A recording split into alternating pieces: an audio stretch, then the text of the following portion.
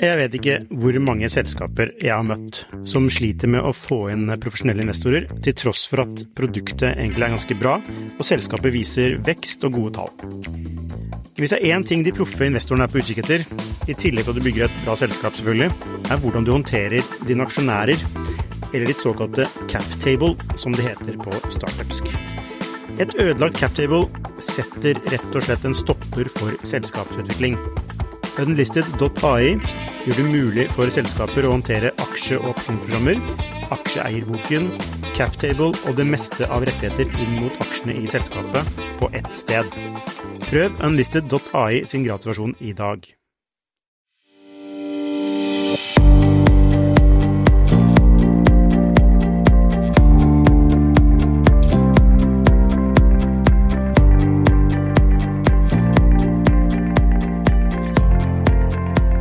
Hei og velkommen til Skifters podcast. I dag skal vi snakke om maskinlæring og GPT-3.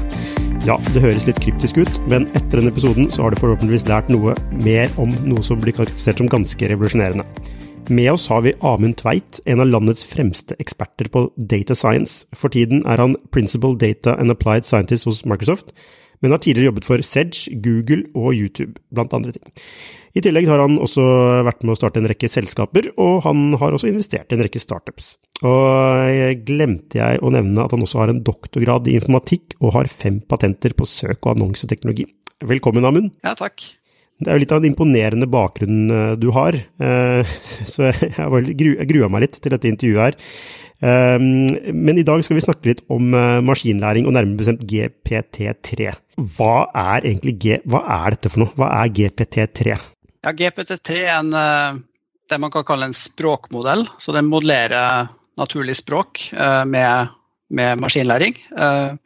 Og språkmodeller er jo noe som har vært i mange år. Man har jo, sånn som på 90-tallet så brukte man noe som heter Hidden Markov Models for å modellere språk, for eksempel det å skjønne menneskelig tale. Det fungerte ikke spesielt godt på den tida, men det var det man hadde. Og så har det kommet en del andre metoder etter det. Man har, sånn som GPT-3 er jo basert på neurale nettverk, og man har en del andre språkmodeller basert på neurale nettverk som kom tidligere, sånn som rekurrente neurale nettverk, der du kan se for deg på en måte at du har en tekst, det er jo bare en sekvens av ord eller av tegn, og da prøver man å modellere det på en måte som en lang strøm, da, og så prøve å skjønne den strømmen, og kanskje bruke den til for eksempel maskinoversettelse eller andre formål, for eksempel klassifisering.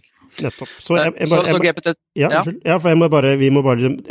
vi må et par steg tilbake. Altså, hva er språkmodellering? Bare sånn veldig enkelt forklart. Ja, språkmodellen er jo at en datamaskin prøver å gi en viss forståelse eller representasjon av språk.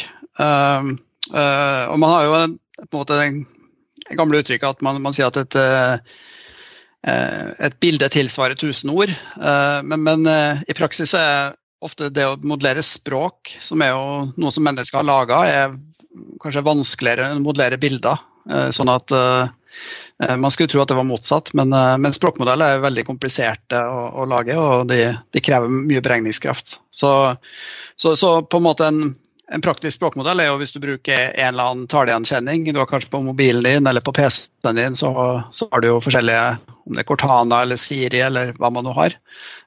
Så er det jo en språkmodell som ligger på en måte bak den, og en er å skjønne naturlig tale, gjøre om det til noe som datamaskiner kan skjønne i tekst, og så er det på en måte å skjønne teksten, hva det egentlig du er ute etter. Så da har du kanskje 2 språkmodeller, litt grovt sett da. Så på en måte en språkmodell, hvis jeg forstår det riktig, er at altså en ting er at mennesket har et språk, men så må jo også datamaskinen klare på en måte kopiere det språket og forstå at dette er et språk, og så handler det om da også neste steg da, å skjønne meningen med språket, eller med for eksempel ordene i språket da. Forstår jeg det riktig da? Ja, det stemmer. Og det er ganske mange applikasjonsområder hvis du først får til å modellere språk, sånn at For da kan du ikke snakke med en datamaskin, og en datamaskin kan da kanskje utføre ordre for deg da. Ja. Men det er en ting som er viktig at selv om på en måte maskinen tilsynelatende skjønner hva du sier, så gjør den egentlig ikke det. Men den klarer å på en måte transformere det du sier til en handling. Så den har ikke på en måte en dypere forståelse, hvis jeg er mer sånn filosofisk da. Så det er nok en bevissthet. Det er en mer sånn mekanisk forståelse på en måte. Ja. Nettopp. Ok, for hvis dette ordet blir sagt, så betyr det, så ikke betyr det, men så kan det føre til disse handlingene, type ting. Det betyr, hvis en menneske sier start støvsugeren, så kjenner man en støvsuger, og ordet start for en støvsuger betyr at man skal initiere prosessen med å starte støvsugeren, for eksempel da. Uten at man egentlig skjønner hva man egentlig, maskinen skjønner ikke hva den gjør, men den bare følger en rekke kommandoer da. Stemmer. Skjønner. Ok, så når vi har skjønt da hva språkmodellering så er spørsmålet da, hva er GPT-3 igjen? Ja, så som GPT-3 er en familie av språkmodeller som er såkalt generative, sånn at de kan generere språk. Og man har jo også andre generative AI-modeller, de kan generere bilder, de kan generere video, de kan generere lyd, som er på en måte syntetisk.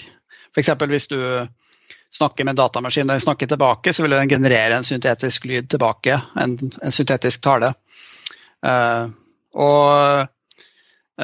Så GPT-3 kan generere tekst, men kan også på en måte brukes til som språkmodell. Da kan du også modellere andre typer språk. Du har jo kanskje du kan ha et lite programmeringsspråk, og så kan du modellere det også. Så det er en sekvens av noe som ligner på et språk da.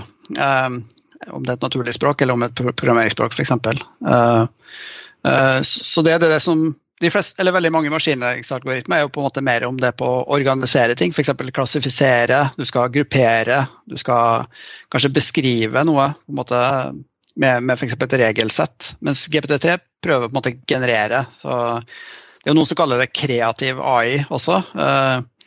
Jeg holder meg til generativ AI personlig, kan du si at det... Ja, kan du forklare med et eksempel hva du vil si å generere? Ja, sånn som de eksemplene, så GPT-3 er jo et begrenset API fra OpenAI som kjører på Azure i dag, så jeg har ikke hatt tilgang til det selv enda. Men de eksemplene som er brukt, så er det for eksempel et eksempel der du har korte beskrivelser av SQL-queries, altså database-queries, og så har du så på en måte du gir den noen få eksempler på, finne ut hvem som er ansatt i på en måte divisjon det og det, for eksempel. Og så har du tilsvarende SQL-query, og så har du noen få eksempler av det, og så gir du den et nytt på en måte spørsmål.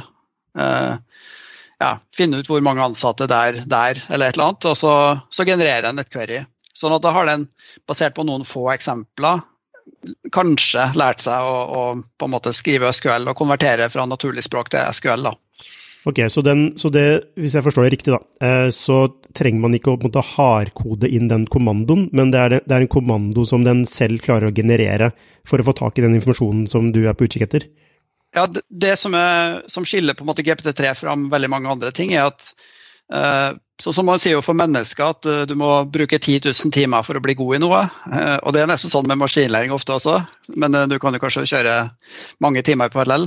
Men poenget mitt er at ofte så må du ha veldig mye data for å få til å trene en maskinlæringsalgoritme, og det er ikke sikkert det er så lett å skaffe mye data, for du må kanskje ha data som er på en måte kategorisert, og så det er ikke alltid så enkelt, men det GPT-3 er litt spesiell på er at den trenger mindre data for å på en måte gi brukbare resultater. Sånn at det ene er at den har en språkmodell, men den er jo trent på veldig mye data. For eksempel den er trent på en liten webcrawl, den er trent på Wikipedia og sånne ting, sånn at du kan prøve å spørre den om ting og få svar da, og det vil jo på en måte varierende grad virke. Men det du kan gjøre for å gjøre den på en måte bedre er å gi deg noen eksempler, sånn som det tilfellet med at du har SQL-queries som er koblet til en tekst, for eksempel, som jeg nevnte tidligere. Og da, sånn at den trenger bare noen få eksempler på å lære. Og du kan også bruke mye tid og på en måte fintune, men det er jo relativt kostbar modell å fintune, sånn at det er veldig fint hvis du slipper å gjøre det da. Så hovedverdien her er at den er raskere å lære opp? Er det det som... Ja, raskere å lære opp, men også det at den er på en måte bedre sånn generativt sett, sånn som det har vært en del eksempler hvor den har på en måte generert veldig god tekst da. Så, ja. Nettopp, så den genererer bedre språk tilbake igjen? Ja, du får på en måte bedre forslag, så... Og da hvis du måtte ha, la oss si man stiller da for eksempel 10 veldig smarte spørsmål, så betyr at den egentlig kan kanskje, altså, bare sånn teoretisk da, så kan den kanskje allerede da, basert på hvis det er sånn 10 nøkkelspørsmål, så kan den for eksempel ved hjelp av logikk eller andre ting da dedusere seg frem til kanskje 100 svar da, eller 100 nye spørsmål som den selv kan besvare, og så den kan på en måte generere etter selv og egentlig gjøre seg selv smartere. Er jeg inne på noe der? Ja, nei, ikke helt. Nesten på Skynet. Men det er mer at du kan gi på en måte 10 spørsmål og svar, og så vil den på en måte, når du stiller neste spørsmål som ligner på de spørsmålene blant de 10, så vil den være relativt god til å svare på det. Men det er ikke sånn at den genererer spørsmålet selv, det gjør den ikke. Så den er ikke smart? Den er fortsatt ikke smart? Nei, den er ikke smart på den måten, men samtidig kan det jo være en viss verdi hvis du har du har noe som du på en måte kanskje jobber hyppig med, og så kan du gi noen eksempler, og så er den ganske kvikk på å lære da. Og det er jo mange som har sånn Google Home eller sånn Alexa hjemme. Og det er en sånn typisk sånn praktisk bruk av dette, er det ikke? At man stiller et spørsmål til en maskin som da sjekker opp, og så gir et svar tilbake. Og så handler det da om hvor raskt den maskinen kan bli god på å svare deg tilbake. Det primært handler om, og ikke minst kvaliteten i svarene, slik jeg forstår. Ja, jeg tror... Sånn som de casene du nevner der med sånne hjemmeagenter, eller hva man skal si. Jeg tror det er litt annet scenario egentlig, fordi at det her vil kanskje være mer en sånn, la oss si at du sitter og skal skrive en artikkel om GPT-3, så vil du kanskje spørre GPT-3 om GPT-3, for eksempel, eller sånn at jeg vil sammenligne litt med sånn type, nå vet jeg ikke i detalj hvordan en DJ jobber da, men la oss si Kygo eller noen, de jobber jo noe med på en måte analoge instrumenter og piano og sånne ting, men de jobber jo også mye med samples, og kanskje de har noe som kan generere lyder og gjøre transformasjoner. Så det jeg ser for meg at det her er på en måte litt sånn for tekst da, kan jeg tenke, at du kan generere og på en måte leke litt med det og få litt feedback, sånn sett. For eksempel hvis du har det klassiske writer's block, så kan det kanskje være fint å begynne med å bare notere litt, og så får du noe tilbake, på en måte du får, så at det kan være litt sånn kreativt verktøy. Da. Ja, ikke sant, nettopp. Så det kan være egentlig en støtte i kreative prosesser for mennesker? Jeg tror det, altså. Og det har jo vært noen eksempler med, sånn som med den Guardian-artikkel, britiske Guardian, der de brukte GPT-3 til å på en måte generere artikkel. Det var jo liksom den på en måte kanskje mest...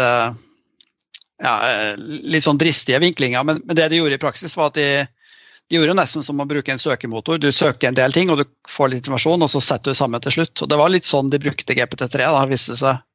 Så de gjorde på en måte, fikk en del innspill, og så sydde det sammen, og kanskje skrev om litt. Så det blir veldig sånn DJ-aktig, da, tenker jeg, for tekst da. Jeg vet ikke hvor mange selskaper jeg har møtt som sliter med å få inn profesjonelle investorer, til tross for at produktet egentlig er ganske bra, og selskapet viser vekst og gode tall. Hvis det er en ting de proffe investorene er på utkikk etter, i tillegg til at du bygger et bra selskap selvfølgelig, er hvordan du håndterer dine aksjonærer, eller ditt såkalte cap table, som det heter på startupsk. Et ødelagt cap table setter rett og slett en stopper for selskapsutvikling. Unlisted.ai gjør det mulig for selskaper å håndtere aksje- og opsjonsprogrammer, aksjeeierboken, captable og det meste av rettigheter inn mot aksjene i selskapet på ett sted. Prøv Unlisted.ai sin gratisversjon i dag. Du har gjort en del sånn DD-er av teknologiselskaper, og for å vurdere teknologi, la oss si man bygger noe på toppen av dette her da, GPT-3. Har man da unik teknologi som har en verdi, eller er det sånn at nei, det er jo bygget på det, så det kan jo alle gjøre, derfor har det ikke noe verdi? Ja, det jeg tenker er at teknologi, selv om jeg er teknolog selv, så føler jeg jo kanskje at teknologi er jo liksom ikke, det viktige er jo på en måte kunne execution og på en måte kjøre fremover, sånn at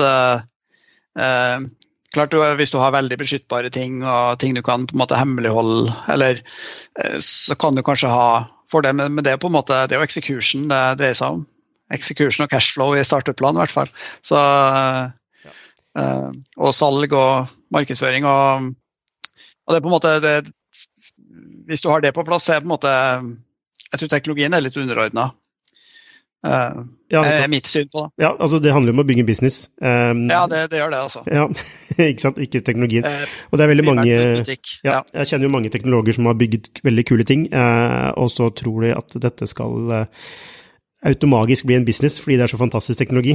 Jeg selv prøvde det.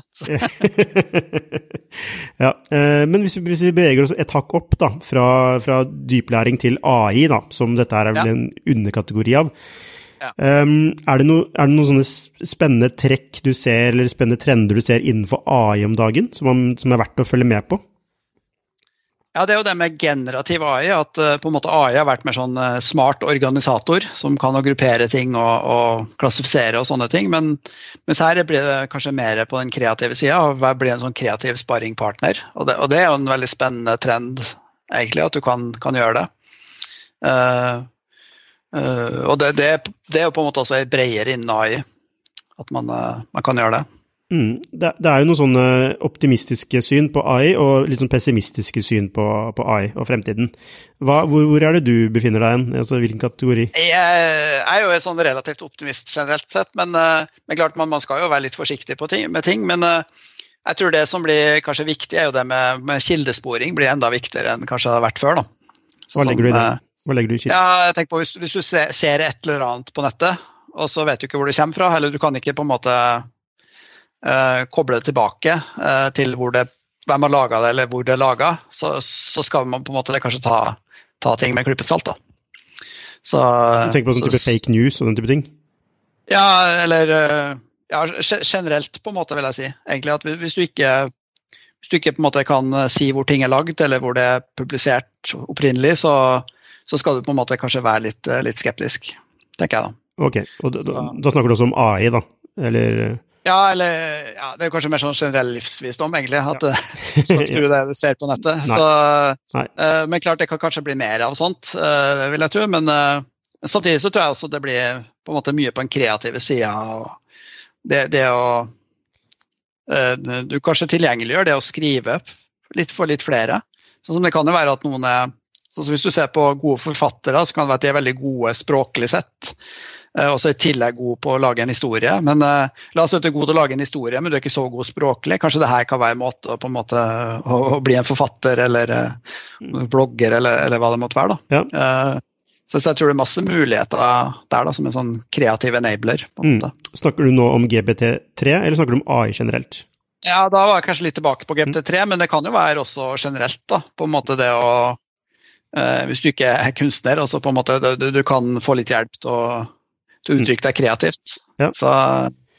Fordi det er jo mange som peker på AI som, altså hvis du ser på den pessimistiske siden da, så at det blant annet tar over jobber, og ikke, altså det er en vei, altså vi kommer til å stå uten jobb i fremtiden, en annen vei er jo at det altså litt sånn Skynet fra Terminator, at AI-en får en egen bevissthet og vil utrydde mennesker, fordi mennesker er jo mindre smarte. Og tror du på de scenariene, eller er det sånn... Nei, egentlig ikke. Hvis du tenker på GPT-3 da, tilbake til den, det er verdens største maskinlæringsmodell med 175 milliarder parametere. Det må kjøre på liksom mange GPU-er i clouden for å få til å trille rundt, men likevel så er den jo til viss grad... Den har ikke noe på en måte filosofisk oppfatning av verden, på en måte. Den kan bare regne. Det er egentlig det den gjør. Den er veldig god på en måte konvertere tekst til en representasjon som den kan regne på. Men likevel, den skjønner jo ikke hva den egentlig driver med, sånn sett. Så, og det er den mest avanserte AI-modellen man har, sånn at man er jo fryktelig langt unna den type liksom, bevissthet og sånt. Om man noen gang kommer dit, det vet jeg ikke. Nei, så du tror faktisk man kanskje ikke kommer dit en gang? Nei, sånn som man jo fryktelig langt under her nå, så jeg har ikke på en måte... Men igjen da, det jo liksom, man vet jo aldri hva som skjer, men jeg er ikke noen sånn veldig pessimist på det. Og så vil jeg trekke frem et eksempel, sånn som sjakk. Nå har jo Magnus Carlsen hatt, han gikk vel på børs med sitt firma nylig, og sjakk jo et interessant eksempel, for der har jo, i de sjakkmesterskapene som har vært, så har det at datamaskinene og AI-modellene har gjort sjakk mer kreativ. Sånn som, jeg husker ikke hvilke trekk og sånn, det var jeg ikke noe sjakkekspert på noe som helst måte, men det var liksom, ja, nå har man prøvd noe man har fått fra et eller annet sjakkprogram, som man bruker i en sånn kreativ måte å spille på. Og sjakk ble jo løst, eller gåsøya løst på 90-tallet, det var nesten 25 år siden, så ble jo Kasparov slått av en datamaskin, sånn at, og likevel så jo sjakk på en måte, det jo kanskje sterkere enn noen gang, og kanskje nå det jo akselerert av COVID også, men så der egentlig, ok, datamaskinen vant mot Kasparov, men likevel så sjakk kanskje mer fart enn noen gang da. Ja. Men la oss si det ikke blir Terminator og Judgment Day, men det vi ser konkret effekten av i dag jo at det går utover altså, arbeidsplasser, altså at AI automatiserer bort arbeidsplasser. Det kan du vel ikke være uenig i, eller ser du at det så nye muligheter? På en måte, hvis man ser historisk på det, så teknologi har jo alltid gjort endringer i arbeidslivet, sånn som industriell revolusjon, og samtidig så har det vært en velstandsutvikling også, så det vel bare at det blir endring i jobber da, og ja, så, nei, det vanskelig å si hvordan det blir, altså, men jeg tror det masse muligheter, det jo litt sånn, det halvfullt eller halvtomt glass, tenker jeg, jeg tror det halvfullt, så jeg tror mulighetsrommet enormt stort da. Ja, for det spørsmålet jo, altså man trekker jo paralleller til tidligere, altså teknologiske skifter da, men spørsmålet jo om dette med AI og data, om det representerer noe helt vesentlig annerledes enn det vi har sett tidligere. Jeg personlig, uten å ha greie på det her, føler jo det, at det representerer noe helt annerledes, for det representerer noe som kan skape i seg selv, ikke sant? Noe som kan skape ting. Og da spørsmålet, hva det mennesket skal gjøre da, hvis man har liksom egentlig i prinsippet laget et nytt menneske, og så sier du at man langt unna en sånn bevissthet og så videre, men spørsmålet mitt jo, representerer ikke data og maskinlæring og AI noe nytt i en sånn teknologisk utvikling? Ja, jeg vil jo si at det på en måte det jo litt sånn empowerment også, at man hvis du på en måte gjør alle, la oss si det med tekst da, hvis alle kan på en måte bli nesten DJ-er med tekst, så vil du vil kanskje øke nivået totalt sett, det blir kanskje mer god litteratur, jeg vet ikke hva ringvirkningene blir da, men jeg ser jo for meg at det blir, hvis du ser på en måte sånn tidlige tider, når man var i hula i senalderen, så jobbet man på en måte for å skaffe mat, og det var det man klarte å gjøre, på en måte at det var liksom så vidt, og så har man etter hvert fått det bedre, så kan det være at det blir, jeg tror mye kan bli bedre også. Så det blir kanskje, det jeg har litt tro på selv, den kreative biten, at det blir kanskje mer viktig igjen, sånn som mer sånn andre typer skills. Så jeg tror jo, jeg jo realist selv, men jeg tror på en måte sånn kulturelle fag, for eksempel og kunst og musikk, og jeg tror på en måte at den type ting blir kanskje enda viktigere, for du kan jobbe mer kreativt. Ja, det med min personlige mening rundt det da. Jeg tror kanskje de tingene litt så undervurdert da. Ja, altså du så en diskusjon mellom Jack Ma i Alibaba og Elon Musk, og Jack Ma hadde jo det perspektivet som du har, rundt dette med kreativitet og menneskelighet blir stadig viktigere, mens Elon Musk jo ganske pessimistisk med tanke på fremtiden. Det vil si, han frykter at det verste kan skje. Han sier ikke at det kommer til å skje sånn, men han frykter at det verste kan skje. Og han vel en av de som står bak dette OpenAI, hvis jeg ikke tar helt feil. Ja, i hvert fall i starten så var han jo på en måte, han var med og tok det i gang. Hvordan det ledes nå, det vet jeg ikke, men Og klart, de holdt jo tilbake GPT-2 en periode, for de mente at den var skadelig, men så åpnet de GPT-3 for at de ombestemte seg, sånn at de vurderte jo på en måte først at det ikke var bra, og så vurderte de at det var bra når de så bruken og sånt. Så GPT-2 er jo åpent tilgjengelig, den kan du jo kjøre på din egen, eller det kan du jo starte i clouden hvis du vil det. Og GPT er også som en mye mindre modell da. Ja, og nettopp altså den diskusjonen da mellom Jack Ma og han Elon Musk, altså det presenterer jo viktigheten av altså etikk oppi dette her. Ja. Er du enig i det? Altså, Ja, absolutt etikk, og jeg tror også liksom filosofi da, jeg tror på en måte kanskje en del av de klassiske fagene vil komme litt tilbake, sånn sett. Definitivt.